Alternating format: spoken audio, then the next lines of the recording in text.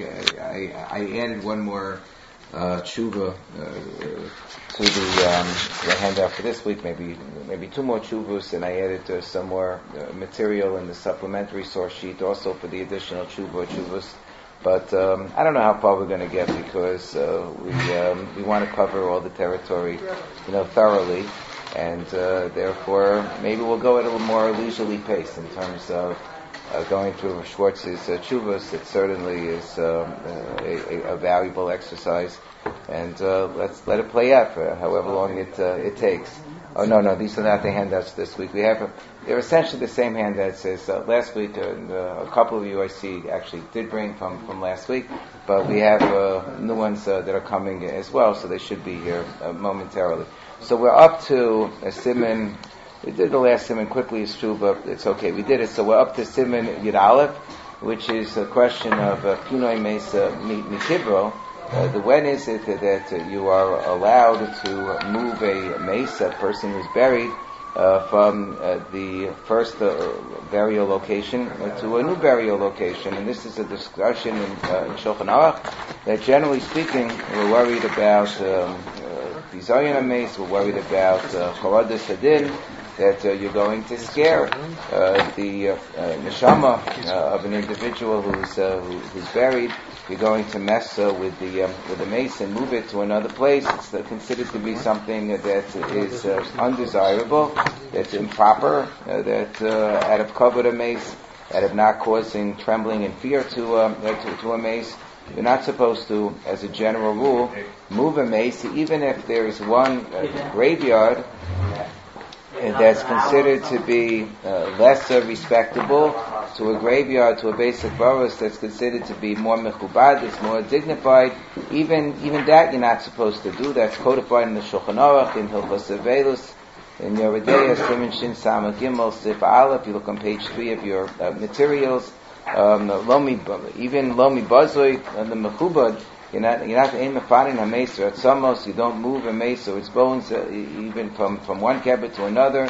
Even mibazil mechubad, even if it's an undignified beis hakvaros to a more dignified beis hakvaros. For ein sarach lo mechubad lebazoi, and obviously you don't downgrade in terms of the stature of the beis hakvaros. But there are a few exceptions. What are the exceptions? That is b'soch shalo, that if you're moving a mace that was buried in a kind of an abandoned location to be with a kever beis avos, to be buried in a burial plot area which is designated for other members of the family, so that would be permissible. Rav Schwartz used to quote to me in Rosh Sameach that Rav Moshe cited in a couple of places that says that normally we speak about taking a child, meaning a descendant of a family, to be buried in a kever beis avos of where the ancestors have already been buried. Yor Sameach brings a raya from Elazar, a Kohen. When he died, he was buried with Givas Pinchas. They could even bring a father to where a son is located. And even if the others have not yet been buried there, but just sort of in anticipation that they're going to be buried there, he said that not everyone relies upon it. The raya that's brought from Nach is not such a perfect raya, but nonetheless, that's something that is also a possibility if it's a family plot. The family plot is one story. Another possible exception is Kedei L'Kovo Be'eretz Yisrael. If you have a mesa that was buried in Chutz La'aretz and now the family wants to move the remains to Eretz Yisrael, that also is permissible. Obviously, it's permissible if the person said before they died that they wanted their remains to be moved to Eretz Yisrael. But even if they didn't, Pesach Tshuva brings from the Maharal Bach that even if the person indicated that he wasn't, that they didn't have such a desire to be buried in Eretz Yisrael, says it's still considered to be such a suchus that you can move the mesa to Eretz Yisrael anyway, unless the person said beferish, he said that I'm commanding you, said to their family, I'm commanding you not to move my remains to Eretz Yisrael, so then you don't move it to Eretz Yisrael. It's a whole big question. Of Moshe Feinstein has a tshuva that at one point in time there was a movement of a group of Zionists who wanted to move the remains from England, from Ramsgate, of Moses Montefiore, because Moses Montefiore and his wife been very instrumental in building up settlements in Eretz Yisrael, really religious settlements. He was a wonderful, heroic figure, Moses Montefiore, and they wanted to move his remains to Eretz Yisrael. And Rav Moshe Feinstein was asked to Shiloh whether it was an appropriate thing to do to disinter the remains of Sir Moses Montefiore and his wife from Ramsgate in England to Eretz Yisrael. But Moshe said, absolutely not. Moshe said, we don't find that he indicated any desire. If he wanted to be buried in Eretz Yisrael, he had connections. He could have arranged it. And this idea of moving a mace to Eretz Yisrael, even if the mace didn't call for it, is something only a child or descendants can do. And the individuals who wanted to move the remains were not descendants of Moses Montefiore. The Chidah is a kasha. They did move the remains of the Chidah to Eretz Yisrael. And therefore, there were others, I think, including Rav Avadia Yosef, who thought it was a nice idea to move the remains of Moses Montefiore as well to Eretz Yisrael. But they didn't ask Rav Moshe about the Chidah either, B'shaita. I don't know what he would have said. But one of the arguments that he made in the cases of Moses Montefiore is that you had great tzaddikim and gaonim who were still buried in Chutz La'aretz, and it would be an affront to them to say we're going to move Moses Montefiore, but we're not going to move you. Not going to move the others. So that argument wouldn't have been as strong with the Chidah. But Moshe made that argument as well in the case of Moses Montefiore. The people who moved the kever by the Vilna Gaon was moved twice. Yeah, well, that wasn't moved to Eretz Yisrael. But here's the other thing that he talks about, and here's this tshuva that Rabbi Schwartz spoke about, which had to do with a burial plot in Yonkers, not so far removed from where I used to live. My old stomping grounds in Riverdale was right near Yonkers. Yonkers is sort of the beginning of Westchester, and Riverdale is kind of like the end of the Bronx. So some people say that Riverdale is sort of a hemshech of Westchester, where Yonkers is located, and it's like a misnomer to say Riverdale is part of New York City, but it is part of New York City. Others would say that Yonkers is look at the other way around. Maybe Yonkers is more kind of a hemshech of New York City. You can get lost in Yonkers. But anyway, the Rav Moshe gives another reason why you might move the remains of somebody who's buried in a Beis HaKvaros. He says, if the remains are not going to be properly safeguarded in this kever, because the cemetery is not properly taken care of. There's flooding in the cemetery. The graves are going to be overrun with water. Or they're going to be vandalized. Oshu kever animso, or it's just not a proper cemetery altogether. So then mitzvah lefanoso, so then you would be allowed to move the mace. So this was the question that was posed to Rav Moshe. This was posed to him by the person who was the executive vice president at the time of the Rabbinical Council of America. There's a few tshuvas written to him, to Rav Binyamin Wolfish. Rav Binyamin Wolfish lived in Eretz Yisrael after he had been in the executive leadership of the RCA, and I met him. They used to have midwinter conferences of the Rabbinical Council of America, and he would faithfully show up all the time. I think his almana is still living, and he was nifter a few years ago. I think in his early to mid 90s. Very, very fine, God-fearing Rav. So he posed this question that they wanted to clear out a Beis HaKvaros. There's an old Beis HaKvaros in Yonkers for 20 years or so. They hadn't buried anybody there, and it wasn't being properly kept. But despite the fact that it wasn't being properly kept, nonetheless, the graves themselves were intact, and it's not as if there was a concern that there was going to be water seepage or damage in this particular Beis HaKvaros. They didn't have that concern, so therefore it didn't neatly fit into this last category in the Shulchan Aruch. And at the same time, he said that he was concerned that it wasn't going to be properly kept up because the local federation, they didn't have the same wonderful relationship we have here in Chicago with our local federation. So the federation there didn't want to give any money to take care of this Beis HaKvaros, and there was a developer who came along, and he wanted to build nice things in the area, big buildings, whatever it was. maybe he wanted to build a shopping center, and he was prepared to spend whatever money was necessary in order to have a properly guarded and taken care of area where all the graves, the bodies could be disinterred and they could be reburied in this other nice area that he would provide for them. You know, developers can be very generous because they have a strong monetary motivation to be generous, to clear the Mason from this area so he could build his mall and shopping center and apartment buildings or whatever else.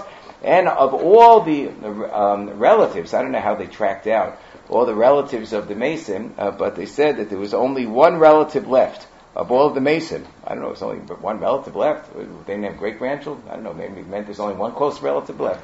So there's only one relative, that's what the Tshuva says. Yesh rak karo bechad b'chayim. There's only one living relative. Strange statement. She'echad ha-Mason makvurim, of all of the Mason who are buried there, she'lo said b'shum open lahaskim pinoi krovo. So what he means is, the other relatives all gave permission. There's only one relative who is screaming and yelling, "I'm not giving permission to move the mace, to move the remains of my relative." But the other relatives whom they tracked down of the other Mason were perfectly fine with this plan. I don't know why everybody would have been fine with this plan, but that's what he says. So the question is, so is this enough to either justify or not justify? In fact, the other plan, he said, is that we might be able to keep the Beis HaKvaros over here, and the developer will just build around it, and he'll put a wall. He'll put like a little walled area. Remember, when I grew up in Monsey, there were all kinds of buildings all over the place. On West Maple Avenue is the main street off of which most of the other streets of Monsey were constructed. That was kind of like sort of the main, through street. In Monsey, it was West Maple Avenue, and there's this old Civil War cemetery in the middle of West Maple Avenue, and they just built all of the shopping malls and the houses and the other stores and buildings around it, and for a long time, despite the fact that it was this historic Civil War cemetery, I mean, nobody really paid much attention as a Kohen, so I just made sure not to step there, but nobody paid much attention. They decided, it's just like a very important landmark. We better build the wall around it. For a long time, there wasn't even a wall built around it. It's just this fascinating sort of thing. You just pass without thinking twice about it. But anyway, so he was saying, the developer, I'll build a wall, and if they don't want me to move the kvarim, and I'll build around it. And maybe there's a chance that if they build a wall, then the area will become more recognizable, and perhaps they'll be able to prevail upon the Federation or others to take better care of the cemetery. So he said, given all these considerations, what should we do in this case? So you can see there are panim lakan and panim lakan. So this tshuva has really two parts to it. There are really two gilgulim of this tshuva. First is Rav Schwartz's answer of what they should do, and then there's Rav Schwartz's answer of what happens now that they apparently didn't listen to him in terms of what he told them to do. So the tshuva that he writes in Nisan in terms of what they should do is as follows. So he says that in this particular case, it is a makom bazug. It is in fact a place which is degraded in its upkeep. However, and its maintenance. However, Kimin Shein Lachush, if you look on the top of page 75 in the tshuva from Hadaram, about Kimin Shein Lachush Shem Yotziu Akum, since there is no concern of vandalism in this case, and there's no water seepage damage, Lo Mikri Klal Eino Mishtamer. So therefore, it's not considered to be according to the halacha, according to the specifications in the halacha and Shulchan Aruch. It doesn't count as a cemetery which is considered to be in danger of degrading the remains of those who are buried there. So since there is the possibility for the developer to take upon himself the cost, Libnos Chom Masav the Beis HaKvaros, to actually build the wall as was suggested, and maybe you'll be able to raise interest and funds and taking care of it. So he said you have to be concerned about Charedas Adin B'Nivel Ameis, the considerations we mentioned before, about the assault to the Mesim, the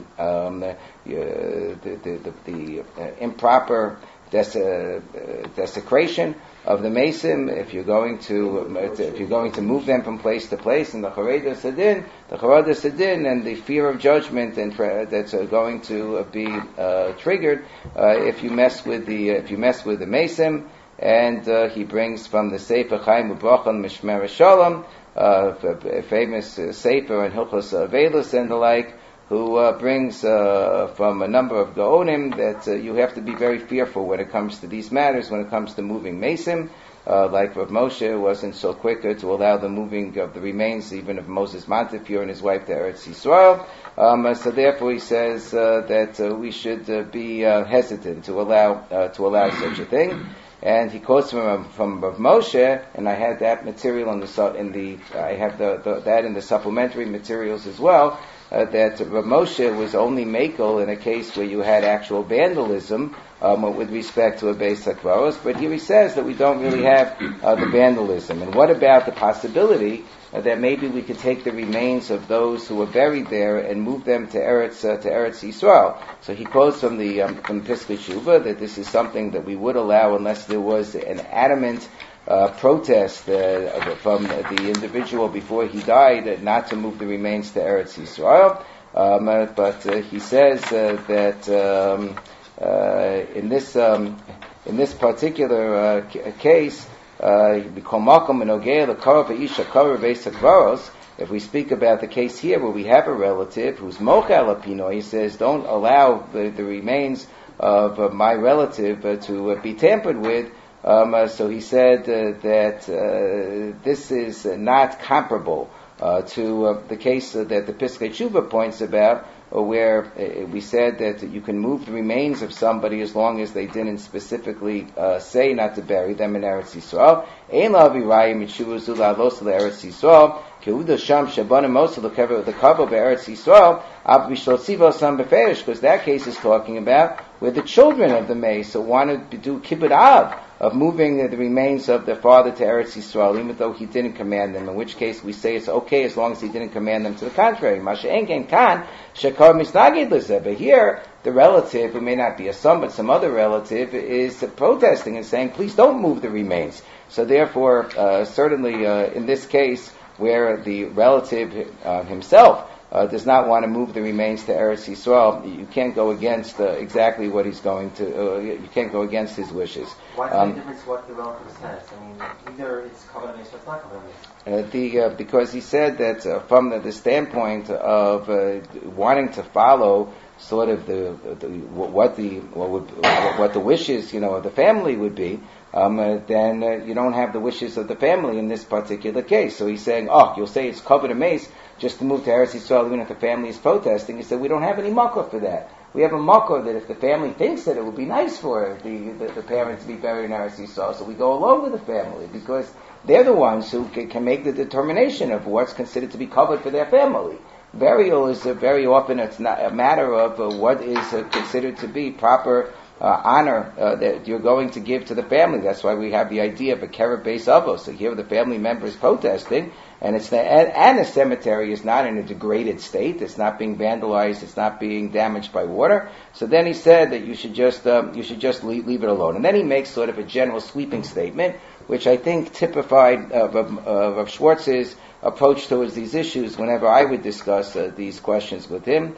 In the early years, when I first came here to Chicago, I got a number of these questions of people who wanted to move the remains of relatives from one cemetery to another cemetery so it would be closer to where the family members would be able to visit more and things of that sort. And Schwartz was always very uncomfortable with that because he said that we do really worry about the Charedas Adin and the like. And he said, "B'derech klal yishlodu mikobed rosh l'inyanim ke'elu l'inyan b'nogei l'pinoi kvarim beis kvaros kishanim." That we have to be very, very careful about these matters.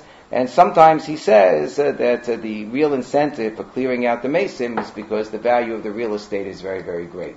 And I think we saw that when we were visiting on a Federation trip. What was it, Thessalonica, when we were in Greece. We found there was a Jewish cemetery everybody was talking about, and it basically had been cleared out so that they could create like a major, shopping center and highway area that they moved aside to all these Jewish graves because of the real estate. So he says sometimes it's just a lot of money to be made in real estate, and you have to be very, very wary even of generous offers that seem to be made by developers to move the remains elsewhere. You shouldn't allow that sort of thing. So basically he said no, and he gave an idea, an eitzah, of building the wall and trying to campaign for better upkeep of the cemetery, and all was fine and good. Now this was in Nisan of Tafshin Memches, which is, I guess, in the middle of 1988 sometime. And then the very next tshuva was written in Mar Cheshvan of Tafshin Mem Tes, which would have been, I guess, in late 1988, the same calendar year, pretty much. And it starts off with the statement of Benogeh L'Mashiva Be'oso Beis HaKvaros B'Yir Yankers. Oh, with respect to what happened, with respect to this Beis HaKvaros in Yankers, She'akshav Yesh L'Tikva L'Fanos Kol Kvu Misham L'Eretz Yisrael. Now there's the possibility of moving all of the Kvaros to Eretz Yisrael. So you figure, okay, maybe they're sitting around still underground, and there's a new question about the possibility of having the funding to move all of them to Eretz Yisrael to a particular location. But if you look down at the last sentence of the the penultimate paragraph, the second to last paragraph, it says, Schwartz adds, Pratz, Benidon Didad, especially in this case, Shekvar Pinu Es HaKvarim Misham Legamri, where they've already cleared out all of the Kvarim. So, obviously, there wasn't full and perfect cooperation, shall we say, with whatever the Rabbinical Council of America must have told this developer, because all of the remains of those who were buried in the cemetery had already been disinterred. So now the question was about moving to Eretz Yisrael. So Schwartz starts off by saying, well, I already pointed out that the Maharal Bach was very makel about this, as long as the deceased did not specifically order for his remains not to be moved to Eretz Yisrael. And now the question that he was dealing with was really a different question, and that's the question of can you use the karka? Can you use the land itself for other purposes? Since that land had been huksad, had been designated specifically for a cemetery, for basic purpose. And here we have, if you take a look in source Dalet on page 4, we have the Shulchan Aruch in Siman Shin Samach Dalet, which says Kevesh Shel Binyan Asa B'Hanav. You have a grave which is built with a monument and the like, so you're never allowed to get hana from that. About karka olam shel kever. But in terms of the land itself, if I clear out a mace from land, so the land does not become asa forever. It's only asa to get benefit from the actual karka, from the actual land, when the mace is buried in it. But if once you clear out the mace, enonesar, it does not become prohibited. So therefore, that's what Rabbi Schwartz quotes in this tshuva, and he says that the only thing that might be usher is the actual dirt that was buried together with the mace. If the dirt is not taken together with the mace, and that particular dirt is spilled back into the ground, so you can't get money from it. So he says, if you're going to sell the Beis HaKvaros, in this particular case, the developer will be, if it will be sold for money or something like that, or you're going to build something upon it to get some sort of a benefit from it. So chances are that you're not going to. Chances are you're not going to be getting money from the actual dirt that was covering the mason. You're getting money from everything else. So that's not generally something that you need to worry about. That's actually something which is discussed in the Chassam Sofer. If you look at source Vav over here. As the Chassam Sofer talks about, or what about using sort of the other parts of the area, like the walls of the Beis HaKvaros, and to use those types of structures.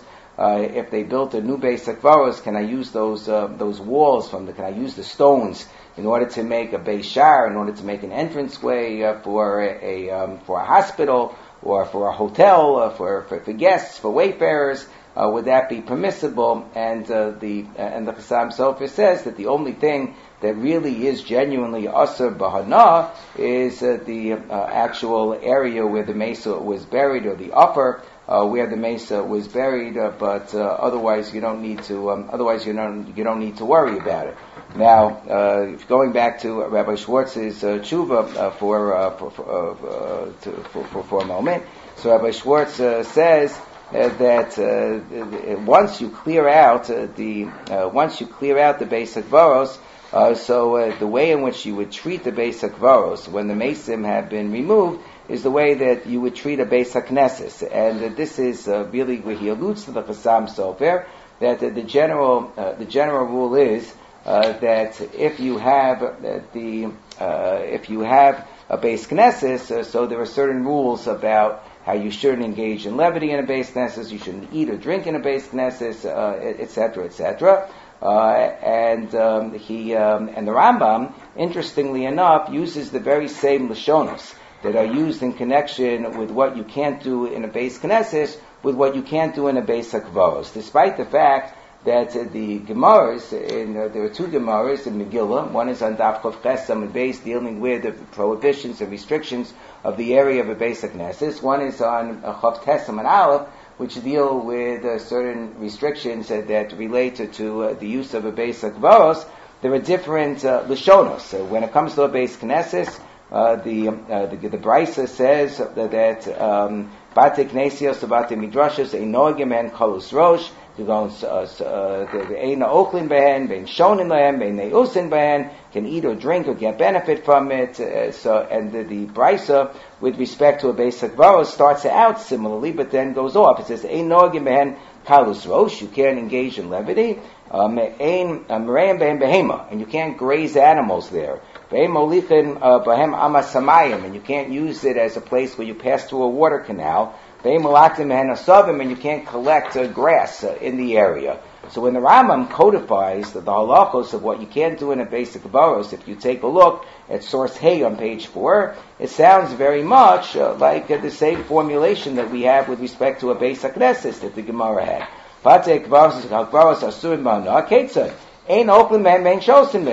So he says you can't eat in them, you can't drink in them. This is not what the Gemara said about a Beis HaKvaros.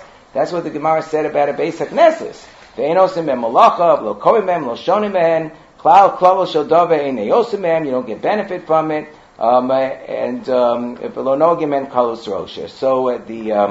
Shiltei HaGiborim in Maseches Sanhedrin famously asks on the Rambam. The Rambam uses Lashonos about a Beis HaKvaros that we really see attributed to a Beis HaKnesses. And he leaves out the specific provisions of that you don't you don't have a water canal go through it, you don't collect a subim, you don't graze animals. So he just kind of cuts in the copies and pastes from the Hilchos Beis HaKnesses. So the Shiltei HaGiborim says a big chiddush, which is quoted by the Chassam Sofer as well, and that chiddush is that the Rambam essentially equates the two. Whatever is sort of the kedusha of a Beis HaKnesses, and there could be residual kedusha even after it's destroyed. So it's the same idea with respect to a Beis HaKvaros, and therefore, to the extent that we have certain dispensations with a Beis HaKnesses, that we say that as long as it's not like a Beis HaKnesses shel Karachim, it's not a city, like a metropolitan Beis HaKnesses that's intended for the entire universe, where you can't make decisions to take away rights that belong to people all over the world, but it's like just a local Beis HaKnesses, Shel Kfarim. So then, as long as you have all of the community leaders of a town make a determination that it's time to sell the shul, then they can sell the shul, as long as they have, a bigger one, a better one, and so forth. They can sell it. Maybe people have moved away from one location, like they're no longer, on the south side or the west side, they moved to the north side. I've only been in 9.5 years, so don't ask me to explain these terms, but they've moved around from place to place. Then you would be allowed, if the community elders, the Zayin Tuvei Yair, make the determination you can sell it, so you can sell it, and it would be okay, and it would lose its kedusha under those circumstances. So says Rav Schwartz that therefore the same thing would be true with respect to a Beis Hakvaros as well. So he says that just like with the Beis Haknesses, the Machru Zayin Tuvei Yair b'Mamad Anshe Yair, it was done with notification to all of the people of the city. So then Yaseh Lokeach Afilu Adal Dvarim. Then you could even sell a Beis Haknesses for uses that are degrading. You could use it it could be used for a bathhouse or for a. There's a typo here. This should be Beis. The last word it says Merchas Borsaki Beis Tefillah. So I'll just have to, it's not really a typo because it's Rosh Tevos, but you have to read this last word as Ubeis Hakisei Nami. That you could even use it, for a Beis Hakisei. It happens that the Ber Halacha, it says that not so in Siman Kuf Nun Gimel and Orach Chaim, brings authorities who say, even though the Shulchan Aruch says that, we can't be so makel. You really shouldn't sell a Beis Haknesses, even with the permission of the Zayin Tuvei Yair, to be used for really degrading uses, like for a bathhouse or a bathroom. That really wouldn't be appropriate. However, it could be sold for other purposes. So says Rav Schwartz, the same thing would be true with respect to a Beis Hakvaros that no longer has any use. That's the last line. To go back, we Nidon Didan Shpapino Es Hakvarim, where they've already cleared out the graves. Misham Legamri Mutter Lechem Mutter Lishtamish Bekarka Panim Leacham Mechiraso. Therefore, it would be permissible to use the karka that was cleared after the sale. Ayidei Gaba Yecheva Shebeis Hakvaros Tachas An Halasa. But the Rav Schwartz still is circumspect, and he says, since this whole Indian is very, very chomer, it's important, something Rav Schwartz generally didn't do. If he was being, when he was matir and aguna, in a very unusual type situation, like after the 9/11 tragedy of the attack on the World Trade Center towers, and we had a dozen aguna cases that we needed to resolve, and they were very, very difficult and extremely heart-wrenching cases, but also these were matters of tremendous gravity. So Rav Schwartz felt that when he gave a heter for these 12 women to be able to remarry, 11 or 12 women to be able to remarry, he wanted the concurrence of the remains of the husbands had not been found. He wanted the concurrence of 2 other Rabbanim as well. But Schwartz didn't always say that in his chuvas. He was very comfortable. He had very broad shoulders for Schwartz. So a lot of his kulos, he didn't say, I need 2 other Rabbanim in order to feel comfortable. When it came to the World Trade Center tragedy, which had sort of a universal ramifications of some of the momentous determinations that were being made in terms of relying on DNA identification and things of that sort. He wanted to have the concurrence of 2 other Rabbanim. He got the concurrence of Rav Ovadia Yosef, of Rav Zalman Nechemya Goldberg for many of the cases. He got the concurrence of Nata Greenblatt. In that case, we certainly followed through. Here as well, we don't know which name Rabbanim Mufakim would have went along, but my guess is that in this particular case, it probably would have been even less difficult to have the necessary concurrences, but just an illustration of how Rav Schwartz was fundamentally uncomfortable with the notion of Pinoi HaMesim in general, the notion of clearing out or moving Mesim from one location to another location. His starting point was one of tremendous circumspection.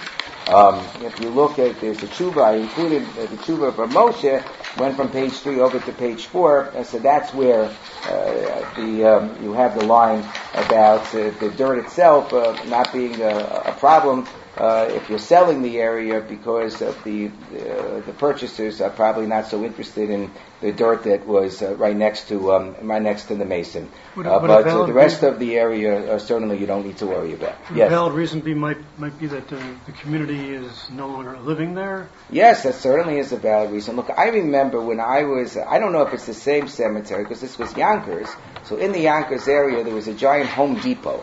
and it was known that the Home Depot was built upon something that had been a previous graveyard.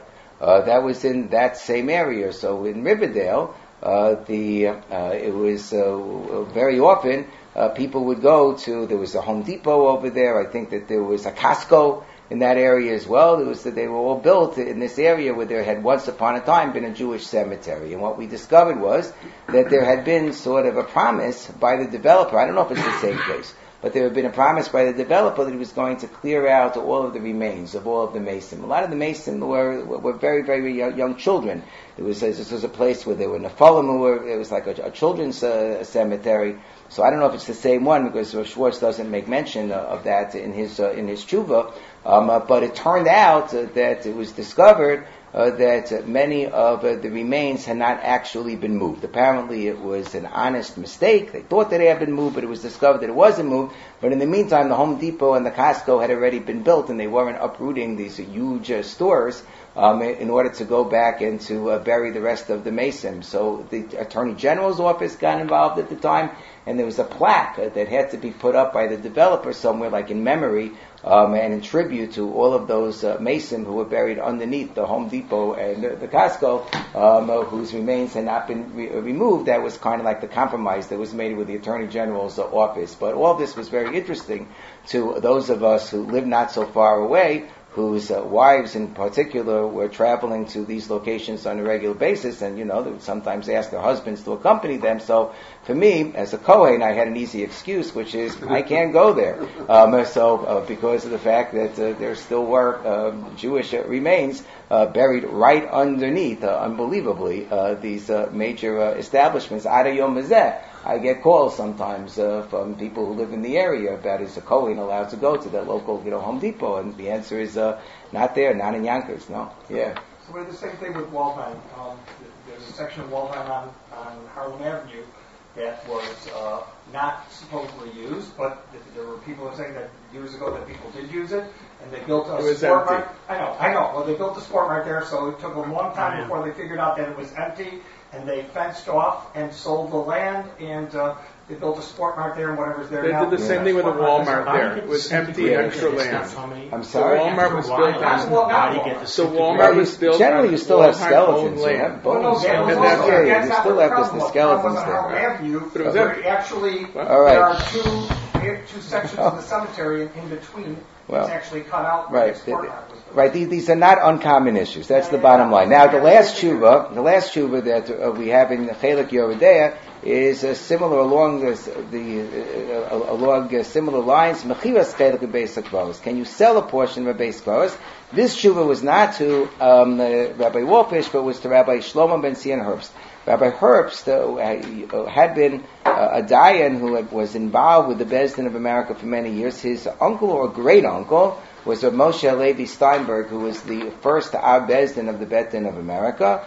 When Rabbi Steinberg passed away, Rabbi Schwartz and Rabbi Herbst had a corresponding relationship at the time to deal with lots of different halakhic issues that perhaps Rabbi Steinberg in the past would have dealt with. And I think there was a question mark as to which one was going to take over as the Beis Din of the Beis Din of America. In the end, it was Rabbi Gedalia Dov Schwartz and not Rabbi Herbst. So Rabbi Herbst actually at the time formed his own Beis Din, which was called Beis Din Tzedek of America. Instead of Beis Din of America, it's called Beis Din Tzedek of America, and it had a subtitle to it. It's called Eid Mishpat. But we always had a cordial relationship with Rabbi Herbst. I think that these tshuvas were written more or less around the time of the transition. It looks like this one was written in 1990 after,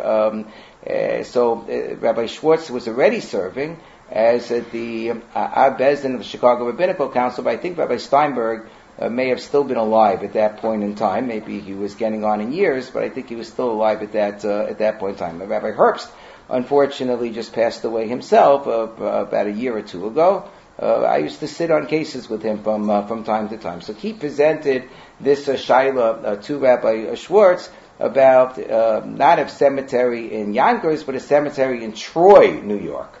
Troy is, I think, much further north, I believe.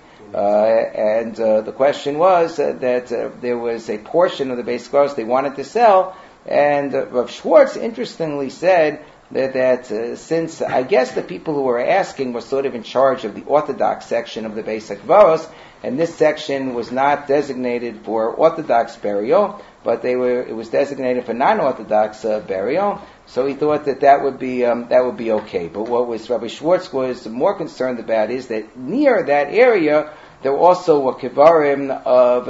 They used to have this. They would have cemeteries for Yeladim. For children, sometimes that meant a combination of children who died young or stillborn children and the like, and that was for the Orthodox community as well. So the question was, do we say that since the whole area had been designated as a Beis HaKvaros, so therefore that meant that the ancillary areas as well were off limits from selling? And here again, he quotes from the Shiltei HaGiborim, which was also cited by the Chassam Sofer, as drawing this equation based on the Rambam between the Kedusha of a Beis HaKvaros and the Kedusha, or the Kedusha Beis HaKvaros, or at least the notion of the prohibitive state of the usage of a Beis HaKvaros, and the prohibitive usage of a Beis HaKnesses. And he said that we just have to go along with the general klalim, and as long as it's not considered to be belonging to a krach, belonging to a metropolitan or a cosmopolitan type of entity, where it would pertain to a large population beyond those who are in the immediate area, but it's just sort of a small town, Beis HaKvaros, and all you need is the permission of the people, which is expressed through the decision making of the Zion Tuvei Yair of the leaders, the leadership of the community. And as long as the rabbinic, the leadership of the community and the lay leadership of the community all would go along with the sale, so then he said it would be perfectly okay. And therefore, therefore he said that it would be okay to sell the small portion of the cemetery, because it is a good 120 feet away from the kvarim of the Yeladim, of the children. And he said, and the other idea that he had is to put up a fence, that you fence off the area, so that also will protect its own dignity and sanctity, if you will, so that you wouldn't have the problem of invading the area of the Beis HaKvaros that was still subject to further usage. And that concludes the Tshuva section in Yoredeah, and enables us to move on to Eben Ezer. Much of the correspondence that Rav Schwartz had with other Rabbanim in terms of Shilos Teshuvos was in the area of Eben Ezer, because that's very much sort of the meat and potatoes, shall we say, of Beis Din practice in terms of the Gittin, and in terms of Aguna situations, and in terms of lots of different marital situations that arise, questions regarding personal status that arise. So many of those questions would reach Rabbi Schwartz's desk. And very interestingly, the first number of tshuvos here, actually I think from the first to the sixth, the first 6 tshuvos, all have to deal with questions of mamzeris. Questions of mamzeris, where people would come to Rav Schwartz, where there was a real concern, and that a certain child might be asur labo b'kahal, might be prohibited from freely marrying within the Jewish community, because there was a question as to their legitimacy, as to their legitimate status.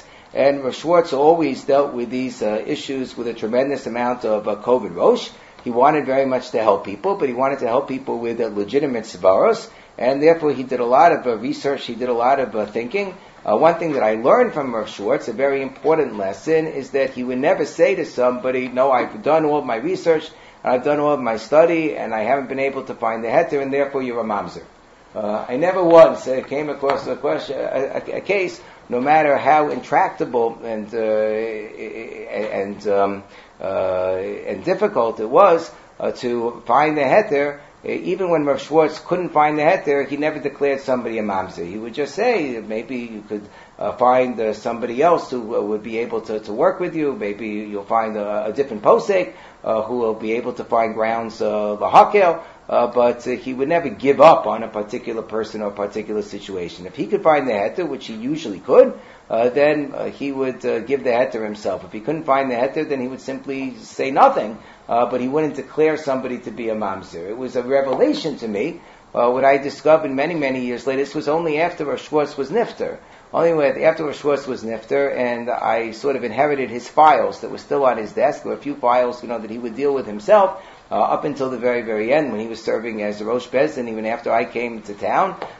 So he would deal with files where maybe politically he knew that he couldn't get me involved because he didn't mind if he ruffled feathers, as long as he was helping people doing the right thing. So there was one file involved people from a foreign country, from an overseas country where they had their own Bezdin, but that Bezdin apparently wasn't felt to be, wasn't perceived by the people in question as being sufficiently helpful. So they turned to Rav Schwartz, and this had to do with the mamzeris question. Somebody whose grandmother had not received the proper get, had remarried afterwards, and then the person's father was born from that union, and then this is the grandson who wanted to get married and wanted to get a declaration that they weren't a mamzer, and they had brought the question to Rav Schwartz. So I, of course, I've always been a stickler for protocol. So I did all of my research and I looked to get various heterim, and then I, just to be polite, as proper etiquette, I contacted the local bezdin in that area, in that country, and I said, I received, very innocently, I said this file was transferred to me by Rabbi Schwartz. And it was actually at the time Rabbi Schwartz got sick that it was transferred to me. So it was transferred to me by Rabbi Schwartz, and I was trying to work really, really hard to come up with a heter, but I just want to share with you what my thoughts are, and I'm going to also share the tshuva. I'm planning to share with Rav Yitzchak Yosef in Eretz Yisrael, who has some of the kabbalas of his father, Rav Avadia Yosef, who had a lot of leniencies in this area, and I'm hoping that we can get a lenient tshuva from him. And they said, you're doing what?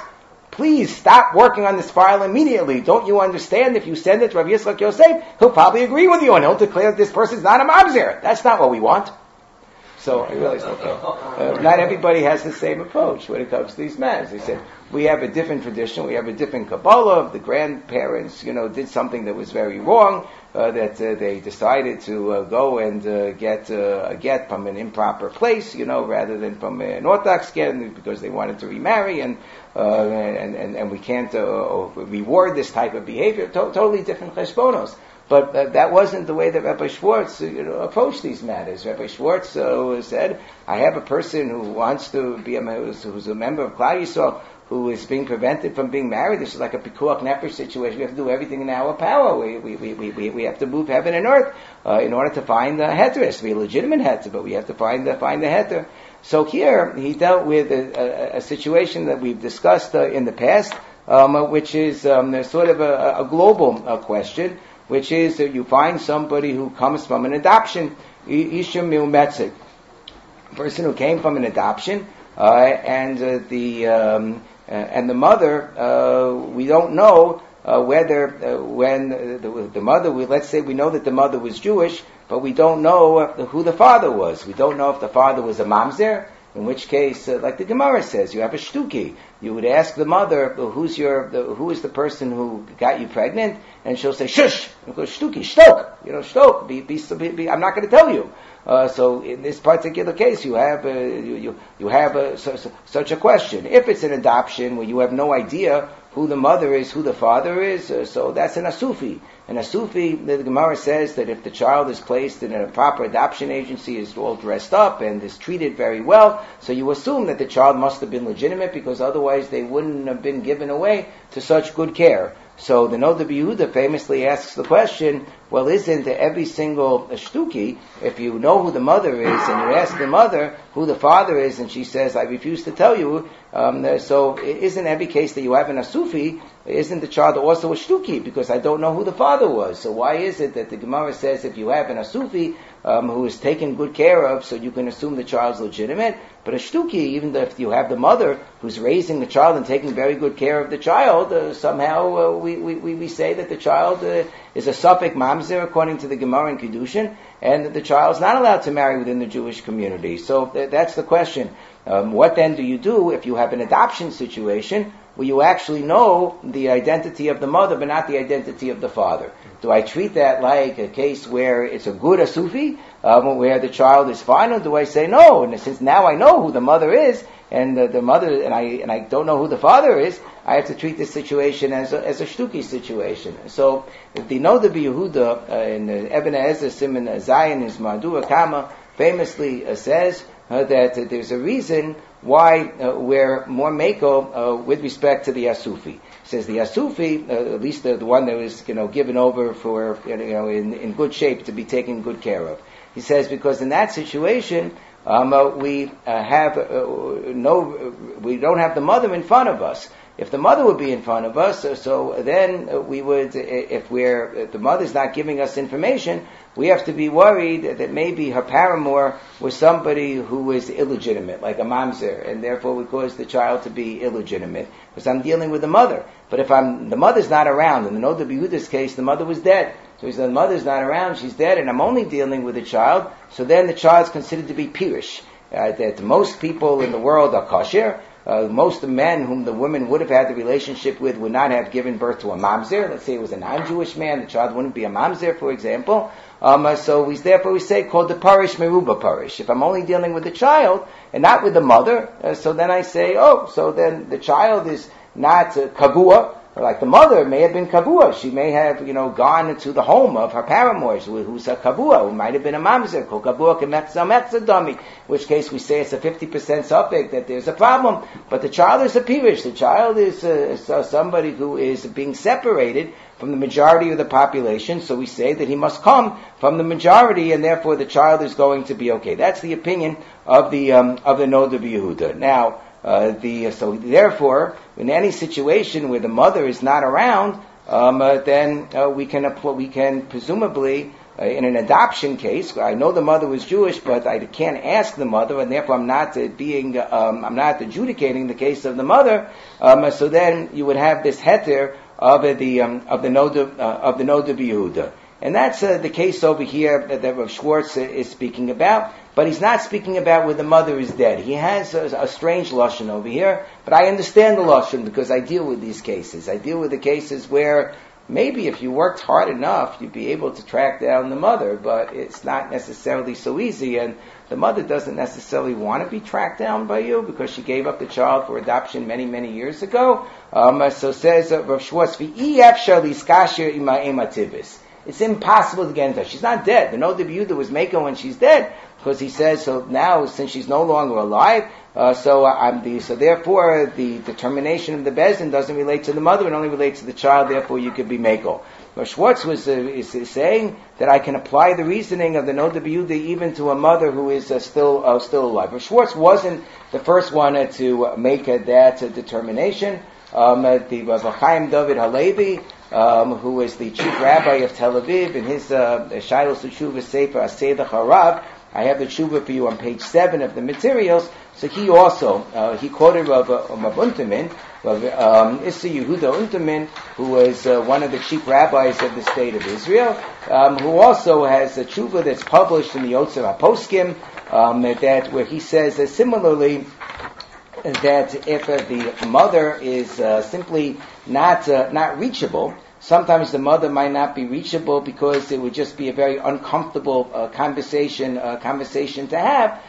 So he says where they just don't want to even deal with the situation, and they sort of disappear, and you'd have to track them down. So he also compares that to the situation of the Noda B'Yehuda. And if you take a look towards the end of this tshuva of the Aseh Harav, where he kind of talks about his own situation, if you look on the second to last paragraph of page 7, it's a very fascinating statement that he makes. He says, "V'gam menidon didan." In his particular case, a mother is alive. We know who the mother is. We can even call her. Shutzarach shar gadol k'vi shekvodo is bili shrovi masa mosos tziyadei leimos eno yodos leminimsar. Most of the mothers, when they give over the child to adoption, they don't even know who the new adoptive parents are.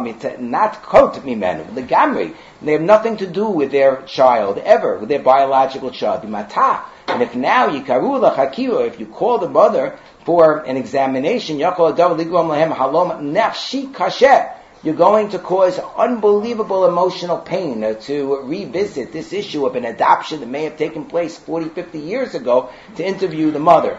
I mean, I've done it, but the Kshash said nearly mutzdak, but he says that this Kshash he thinks is a very legitimate Kshash. That she's really had a chance for this wound to heal, and now you're going to reopen the wound. You're going to let her know, oh, this daughter that you gave up for adoption, she's getting married, Mazel Tov! What a shame that you don't have a relationship with her. But let me ask you a question about how you gave birth to her in the first place. And you're going to interrogate her about this. And you could actually even cause sakana by having this conversation with her. Very, very fascinating statement. So therefore, Rav Schwartz also seemed to be applying the note of Yehuda even in this type of case where the mother was potentially alive, because all he said, he didn't say that the mother was no longer alive.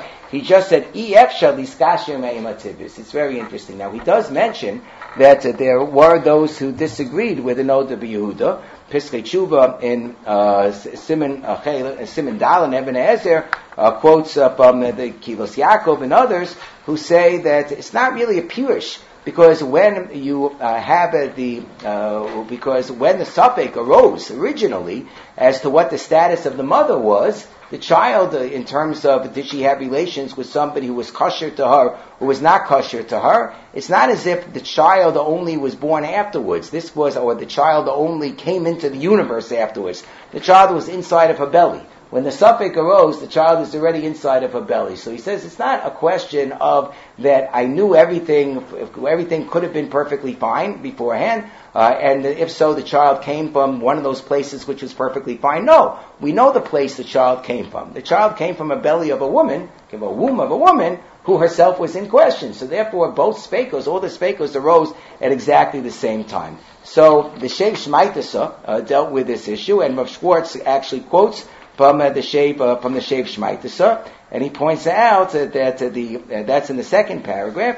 Shev Shmaitasa, written by the author of the Tzosa Choshen, very, very famous sefer in Lumdus, but it's also interestingly a sefer which is cited for purposes of halacha l'maisa as well. He deals with a lot of these types of situations of a person's status as to when we can assume that they're legitimate or not legitimate. The Shev Shmaitasa says that even though normally we require, when there's a suffix, a question mark that arises about a person's legitimacy, we require trei rubi. We require that there be a majority of people who are kosher, who are in the area, and it has to be like a super majority, like a rov al gabi rov. That somebody comes from a particular area, and in that area, let's say a woman had a relationship with a man in a certain area, and in that area, most of the people are kesherim. They're not going to cause the child to be illegitimate. And not only most of the people who live in the area, but also most of the people who pass through the area as travelers. I have two rubi. I have trei rubi.